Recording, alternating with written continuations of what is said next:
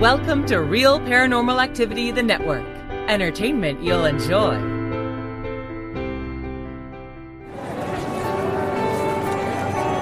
You are listening to an RPA production where people gather.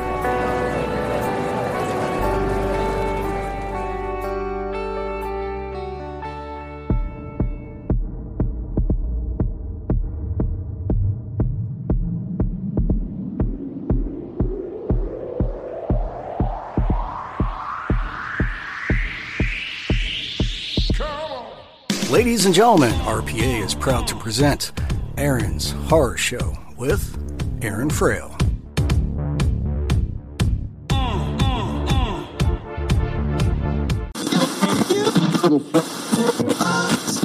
Hi, this is Steve Silver with Silver Screen Videos, and you're listening to Aaron's Horror Show with Aaron Frail.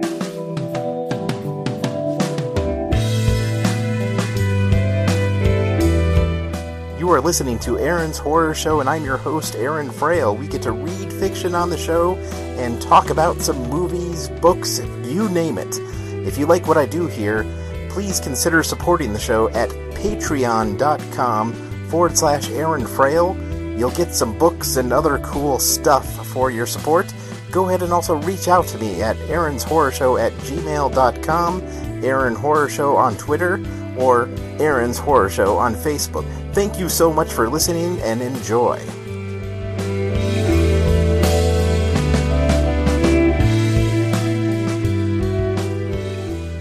Aaron's Horror Show, and I'm your host, Aaron Frail.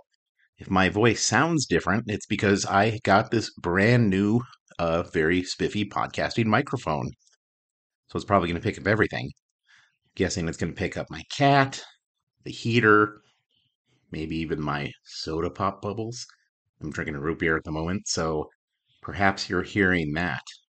Anyways, we're on part 7, called Hayden's Dilemma of the Touristicue series.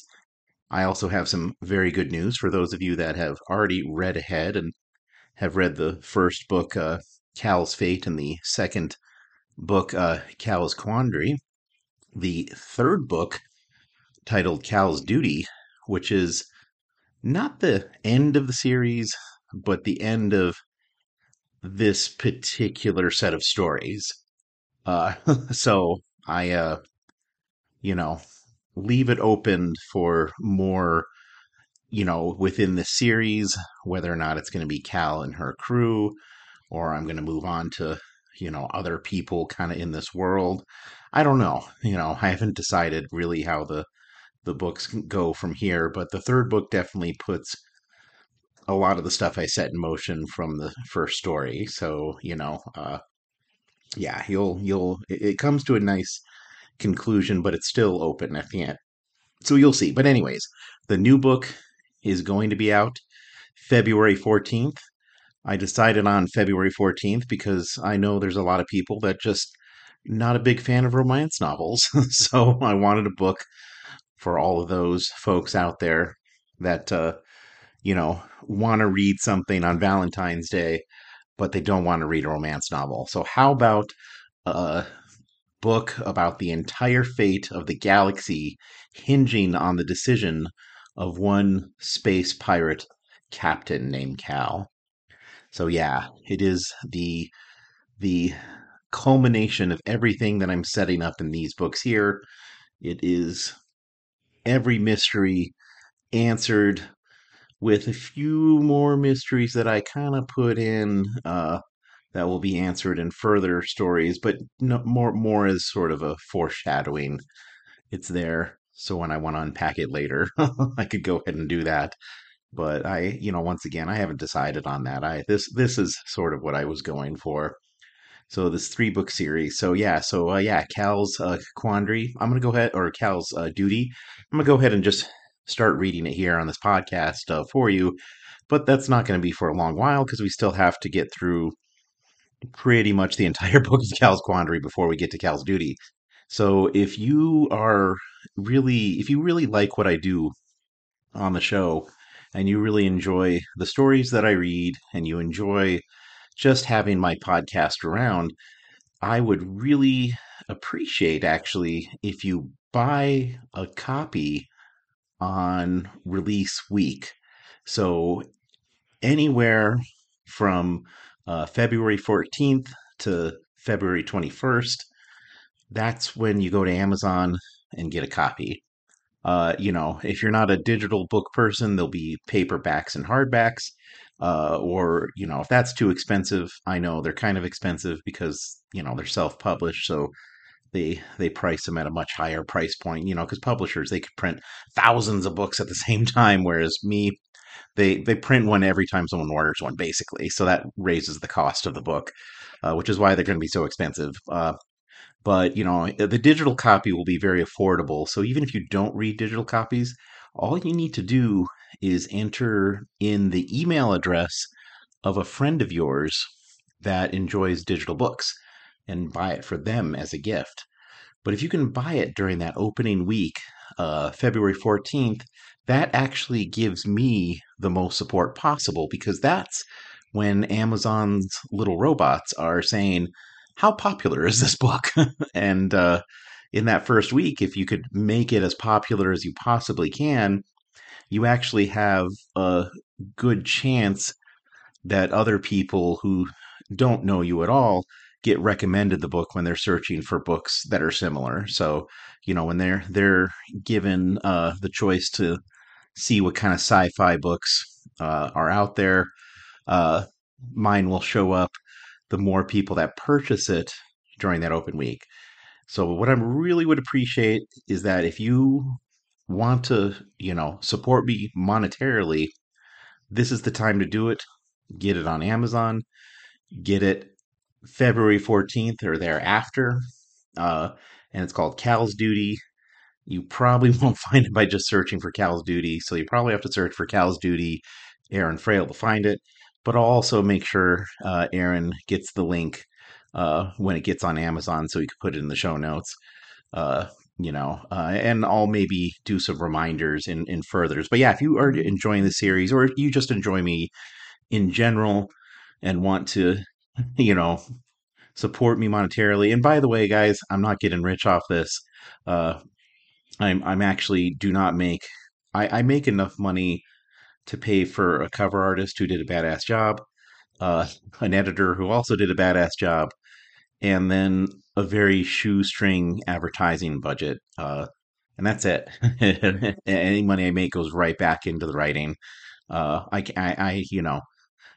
would say that if I did take the money for myself, maybe I could pay my electric bill every so often. And I mean every so often. That's how much money I'm not getting rich, guys. But I would love to, podcast full time, do writing full time, write. I have so much more story ideas than I even have time to write, and so, I would appreciate the boost on that week. So yeah, February 14th, mark your calendar. I'll go ahead and do a couple more reminders. I don't know exactly when these shows get released to when I record it, but I do know that there is some sort of a schedule, so you should know about the book. But I'll just keep reminding, about it as we go on. So, anyways, without further ado, let's go ahead and start Hayden's Dilemma. So this starts off in part 7, and I'll just go ahead and jump right into it. The Grenth Menlor held Cal upside down while its pincher squeezed her thigh. The creature was a 3-meter-tall cross between a centipede and praying mantis with 2 hollow sockets for eyes. Even though her leg could be severed from her body, she had the weird thought that she was finally getting used to Earth-centric way of the galaxy. Since humans were one of the most prolific species, their language and worldview had spread throughout the stars. Rather than say, the bug about to kill her was a cross between a Dorfadink and a chert bug from her homeworld, she used 2 earth insects to make the distinction. Leaving her hands free was a mistake. She had a blade stashed away that could slice the limb holding her up, but she didn't have anywhere to go once she was free. They were on a landing platform on a desert planet far from civilization. If she ran, she would have desolate mountains and the abandoned Touristic outposts. Her shuttle was close by, but the unconscious Granork beside it told her that it probably wasn't a choice either. Her only real option was negotiation, at least until she heard from Maker. "Give me the captain's code to your ship," the Grantham Endlord demanded, and shook her violently, "or my mate will be forced to kill everyone aboard." "There are a couple problems with that statement," Cal said. "First, brain chip, remember? I can no more relinquish control than give it to you." "Then I will dig this chip from your skull." "Okay, fair enough, but you forget the other problem." Cal was interrupted by the sound of her shuttle taking off. At least that explained why Granork was unconscious near the ship. This was supposed to be a simple meet in an abandoned building to transfer stolen goods to a fence she had worked with many times. Aside from the giant bug that had chased her halfway to the shuttle, she knew something was wrong when she spotted an intense Touristicue fleet in the area. Since it seemed like the fleet hadn't noticed them, they had decided to go ahead with the transaction. Seconds before the bug had burst from the shadows in the abandoned building, while she waited for the fence who had remained mysteriously absent, Maker had informed her of the fleet's shift in course. No doubt the attempted shipjacking by the bug had given the Touristicue fleet enough time to set up a blockade around the planet. The Grantham Endlord laughed. "My mate seems to have no trouble flying your shuttle." "It's old tech from a Citronite we have on board." "No matter. When she docks with your vessel, she will tear through the soft, meaty flesh of your crew." "I'm pretty sure your Touristicue friends want us alive and the ship unharmed." "Touristicue?" The Grantham Endlord seemed confused. "I am only here for the betterment of my clan." Cal realized the bug wasn't part of the trap, but an opportunist looking for some easy prey. It was too much of a coincidence to think this creature happened to be on this planet at the same time as her. She would have to chat with who she thought was a trusted fence, if a merchant who dealt in stolen goods could be considered trusted, that is. In the meantime, it looked like she and the oversized segmented exoskeleton killing machine had one thing in common. The enemy of her enemy meant that they should be friends, or at least not want to end up in the Touristicue prison together. "Before you dismember me," Cal said, "I'm pretty sure your mate should turn that shuttle around and land." "So you could attempt to escape," the bug scoffed. "I'm pretty sure there's a Touristicue blockade around this planet." "You are telling lies." An energy beam the width of a small frigate tore open the sky and incinerated the shuttle. The burning hunks of metal rained down on the platform below. The bug cried out and dropped Cal to the ground. Cal dusted her off and shrugged. "My mate!" the creature cried out. "I tried to warn you. It seems now we have a mutual problem. How about you help me out? Maybe you can get some revenge for your lover?" "I mourn not for the loss of my mate," the Grantham Endlord coiled in a strike pose. "Right, well, maybe I'll just leave you to it and go check on my crewmate over there." "I have 37 other mates who demand blood for the death of their sister." A door opened on one of the abandoned hangars from the landing platform. Creatures much larger than the one near Cal were coiled in attack pose. The software from her ship confirmed that 37 new threats from the display that hooked into her visual cortex. "Well, 37 mates. 38 if you count the recently deceased." "I gotta hand it to you," Cal said as she backed away. "That's quite an accomplishment. I don't even have one. I mean, there was this guy that was more of a girlish fling, but I don't want to be tied down, but to each his own." The Grantham Endlord roared, and his family flooded from the hangar with surprising speed. It seemed the females of his species were endowed with all the physical prowess. Cal turned to Granork and ran. Her crewmate had just woken and was rubbing his head as he saw the skittering swarm on the heels of Cal. "Run!" Cal ordered. Well, she was sure the Orkandu could take them one-on-one in a fight. Hand-to-hand with a horde was a different story altogether. As luck would have it, the Touristicue fleet finally decided to bombard the area with plasma bombs.